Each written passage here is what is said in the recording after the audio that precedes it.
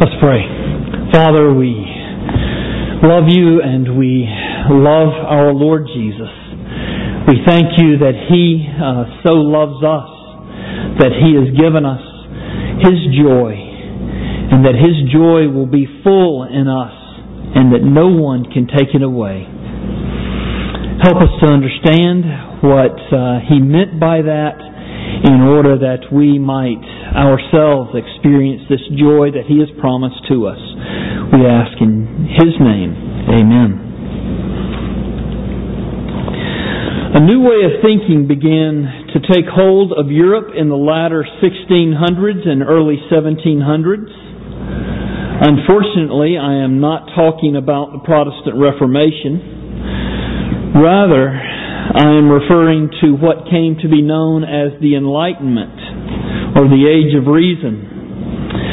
The Enlightenment emphasized absolute reason, while at the same time rejecting the revelation from God, or the Bible as God's revelation.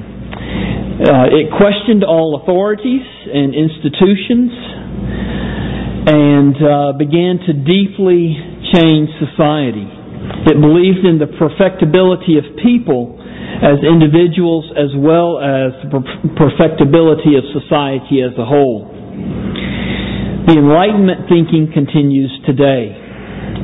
It's moved on from what was originally Enlightenment principles, but the basic foundation remains. So it has given rise to the ideas of modernity, postmodernity, and whatever comes after postmodernity. Enlightenment thinking has led to a more secularized society. This in turn led society to question some of the most basic and commonly assumed truths that had guided Europe for many hundreds of years. People began to question the purpose of life. They began to question the nature of truth. They even began to question the meaning of happiness. Without the Bible as a guide, society began to look to individual thinkers to guide society. And so these individual thinkers would guide society into new ethical standards, into new cultural attitudes and mannerisms, even into new concepts of truth and new remedies for our personal and cultural failings. One of the reasons why there's so much unease in our society today is that our government is aggressively trying to force our country to bend to these new standards by force of law. And the recent Supreme Court decision regarding homosexual marriage is only one among many ways that our lives are being herded like cattle into the stalls of secular systems for living our lives. As I said, because the Bible was rejected, they began to look to human beings, to individual thinkers, even to groups of individual thinkers, as we now know today as think tanks that are shaping the way that we should live in a post-biblical society. One of the chief questions that they are assuming to answer for us is how to live a happy and fulfilled life. And I say all that to introduce to you one such thinker that lived in the 20th century. Many of you already know a good deal about him. I'm speaking of Ernest Hemingway. Ernest Hemingway was born in 1899. He grew up to be America's greatest novelist. He was a thoroughgoing atheist. He hated his mother simply because his mother was a strong Christian and tried to raise him with a Christian worldview and with Christian morals. What is surprising is that Hemingway was incurably committed to a moral system, and he believed that everyone should live according to this moral system that he was propounding to the world. But his moral system was not in any way related to biblical morality. It was, as he described it, the truth of his own sensations. In other words, it was the truth of his own devising. One of his biographers describes how his moral system was ingrained in his novels. He never preached. He never said, "You need to do this." Even in his novels, he didn't have any characters like the preacher in Moby Dick who preached the long sermon in the middle of the novel, but rather through the movement and the action of the characters is the way that his moral system was communicated. And one of his biographers says his novels are novels of action that make them novels of ideology because to Hemingway there was no such thing as a morally neutral action. To him, even a description of a meal is a moral statement, since there are right and wrong things to eat and drink, and right and wrong ways to eat and drink them. Almost any action can be performed correctly or incorrectly, or to be more precise, as Hemingway would put it, more nobly or ignobly. One of the things that Hemingway liked to say is that a writer's job is to tell the truth. Hemingway's quest for truth looked inward first so that he could see himself more clearly. Another biography of Hemingway said that his writing was a way of approaching his identity, of discovering himself in the projected metaphors of his experience. Hemingway believed that if he could see himself clear and whole, his vision might be useful to others who also live in this world. And this sounds noble and admirable, that he is going to inspect himself so that he can find the truth out about himself, so that he can help others live according to truth. But there's one big, really, really big problem. Hemingway was an incurable liar. And the lies are just outrageous. He wrote to his father that he was engaged to this movie actress and went into great detail about the engagement ring, how much the engagement ring cost. Problem is, he had never, ever met this actress. He wrote about his past as a professional boxer in Chicago. He was never a professional boxer. He wrote newspaper articles for publication about his experiences in the 69th Infantry Regiment during World War I. He never served in the military. It was also a lie when he wrote that he was wounded when he led a charge in one of the famous battles. He went into great detail about the many war injuries that he sustained. He said he was hit. I don't even know how this was a newspaper article. I don't know how he would think that anybody would believe this. He said he was hit 32 times by a .45 caliber machine gun fire. And he said he was so badly wounded that the Catholic nurses baptized him when he was brought into the field hospital because they thought he was on his deathbed. This from a man who never served a day in the military in his life.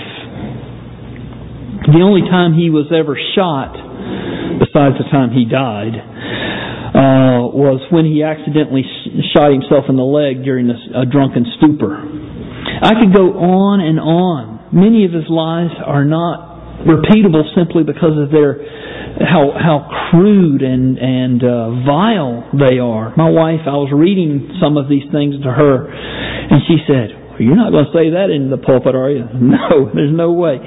He was a vile man. His lying, his habitual lying was not his only fault. His violent treatment of his 4 different wives, his many adulteries, his self-righteousness, his egoism, his jealousies, and we could go on. And his alcoholism was the stuff of legend. He woke up every morning at 4 a.m. to get his first drink of the day. And his brother said that Hemingway would drink at least 17 scotch and sodas a day, in addition to taking a bottle of champagne with him to bed at night. But you don't hear about this when you hear people speak of Hemingway. People speak of him as this grand adventurer, as the paragon of rugged American individualism. He became one of the most influential existentialists of the 20th century. And though he's been dead for 50 years, he continues to be a great moral influence on our society. Unfortunately, the moral influence is purely self-seeking morality that he advocated. I tell you all this about Hemingway to paint a black canvas upon which to paint the glory and grace of God that Jesus promises to His disciples. Hemingway built his whole moral system and his whole life on the pursuit of personal happiness. He had the intellect. He was a tremendous intellect. And he had the wealth. His books sold many, many copies. He was a very wealthy man. And he had the ambition to pursue happiness like few others. What he ended up with is far from anybody's definition of happiness. But look at what Jesus promises to His disciples. Look at verse 22. Verse 22 in chapter 16. So also you have sorrow now, but I will see you again, and your hearts will rejoice, and no one will take your joy from you. He is saying that He gives a joy that cannot be destroyed, a joy that cannot be stolen, a joy that cannot be diminished. In other words, Jesus promises full, solid, eternal, invincible, unshakable joy. And the promise is for all who trust and follow Him. This promise is for you and for me, for all who trust in Jesus Christ. Why does He make this promise? What's happening in this passage is that Jesus is continuing to encourage His disciples, as we've seen the past several weeks. I guess the weeks have moved into months now. We've been in John 14 through 16. But He's been encouraging His disciples because they are only a few hours away from His betrayal. Last week we saw how He encouraged them by telling them about their long-range ministry, how they would be tasked by the Holy Spirit and would be used by the Holy Spirit to convict the world of sin, of righteousness, and judgment. Now, in verses 16 through 24, He is telling them how He is going to provide for them over the next 3 days. He's telling them that they will not see Him. Why will they not see Him? Because He's going to be in the grave for the next 3 days. Because He's going to be betrayed in a few hours, crucified the next day, and then gloriously rise from the dead on the first day of the week. And so He says, You will have sorrow, but I'm going to return to you. And when He returns to them, their sorrow for His death will become pure joy. So let's look at verse 22 very closely. Notice the progression of thought in Jesus' statement. He's saying here that they will have sorrow because of His absence, but He will see them again. In other words, He'll be reunited to them, and then their hearts will rejoice. And then finally He says, no one will take their joy from them. This is important. This progression here that we see in verse 22. Because here we see the source of their joy. They're going to rejoice when He is reunited with them. In other words, Jesus is the source of their joy. He promises no other joy here in verse 22. He says, you will have joy when you're reunited to me. You will have joy when you see me again. So what he's saying is that only being with Jesus is the true source of unshakable joy. You cannot have the joy of the Lord unless the Lord is your joy. Amen. The text does not guarantee joy to anyone unless Jesus is their joy. Jesus will not give His joy to anyone except those who rejoice in Jesus. Jesus is the only permanent joy. He says at the end of verse 22, and no one will take your joy from you, because Jesus is their joy. If Jesus is not your joy, if He is not your chief delight, then this passage should serve as an invitation for you to flee to Jesus right now. If your joy is chiefly in money, or in success, or in your family, or in your hobby, or in sexual gratification, or in being liked by others, or in finding true love, or in being admired, or since college football started a couple of weeks ago and professional football starts today, if your joy is in college or pro sports, or even if your joy is in church, then Jesus is calling you to repent and to receive Him as your chief joy. Nothing in this world besides Jesus Christ. The reason why Jesus must be your joy is because if anything else supplants Jesus as your chief joy, then that which supplants Jesus is an idol. Amen. Idols may satisfy for a moment, but the joy that Jesus promises will last forever. The satisfactions we get from idols are deceptive. They deceive us into believing this or that.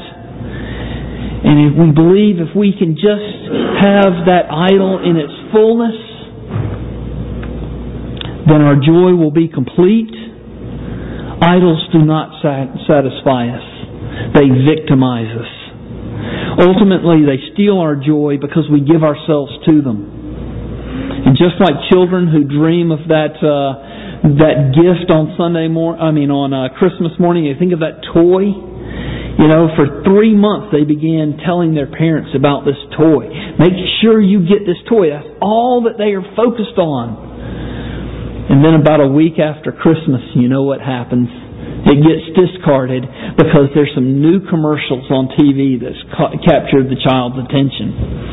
And idols work that way in our lives. Once we possess it fully, what it ends up doing is possessing us fully. And then it doesn't satisfy. How do we know we will always have this joy if we make Jesus our joy? The reason we know that this joy can never be taken away from us is Jesus rose from the dead. That's what He's telling His disciples. You'll have this joy because you're going to see Me again, because I'm going to rise from the dead and I will return to you. The death He died to sin, He died once for all. And then He rose from the grave. He will never die again. He is our eternal Savior. That means that we will always have this joy in Jesus, because we always will have Jesus Christ our Savior. He will never go away in the sense that He left His disciples by being buried in the grave for 3 days. And because He rose from the grave, remember going back to the first part of chapter 16 and back into 15 and even back into chapter 14, because He rose from the grave, He has sent His Holy Spirit to dwell in our soul. Romans 5 verse 5 says, hope does not disappoint us, because God's love has been poured into our hearts through the Holy Spirit whom He has given to us. We could substitute the word hope for joy. Joy does not disappoint us, because God's love has been poured into our hearts through the Holy Spirit who has been given to us. And God's also given us prayer, verses 23 and 24. In that day you will ask nothing of Me. Truly I say to you, whatever you ask of the Father in My name, He will give it to you. Until now you have not asked Until now you have asked nothing in my name. Ask and you will receive, that your joy may be full. Notice the purpose of God in answering our prayers in verse 24. Why does He answer our prayers? So that our joy may be full.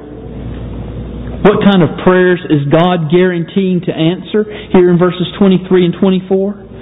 Well, without going into any detail because of the time, it is safe to say that since our joy will only be full when Jesus is our joy, then we can assume that God wants us to pray specifically that we will desire Jesus even more. Ernest Hemingway had everything that the world could offer in the pursuit of happiness, and he pursued it without constraint. Where did it get him? On July 2nd, 1961, when he was only 61 years old, he walked down into his basement. He loaded his double-barrel shotgun and literally blew his brains out. Don't chase that which will not satisfy. Pursue Jesus. He delights in you seeking Him, and you will find Him, and He will give you His joy, which is unshakable. I want to use hymn number 538 for my closing prayer. If you want to follow along and pray with your eyes open, fine, so be it. But please know that we are praying to God, and I would ask that you would pray along with me. Hymn number 538. Let's pray together. More about Jesus would I know, more of His grace to others show, more of His saving fullness see, more of His love who died for me. More about Jesus let me learn, more of His holy will discern. Spirit of God, my teacher be, showing the things of Christ to me. More about Jesus in His Word, holding communion with my Lord, hearing His voice in every line, making each faithful saying mine. More about Jesus on His throne, riches and glory all His own. More of His kingdom sure increase, more of His coming, Prince of Peace. More about Jesus. More about Jesus. More of His saving fullness see. More of His love who died for me. Hear our prayers, Lord. Give us that joy that is unshakable because You have given us Jesus Christ our Lord. Amen.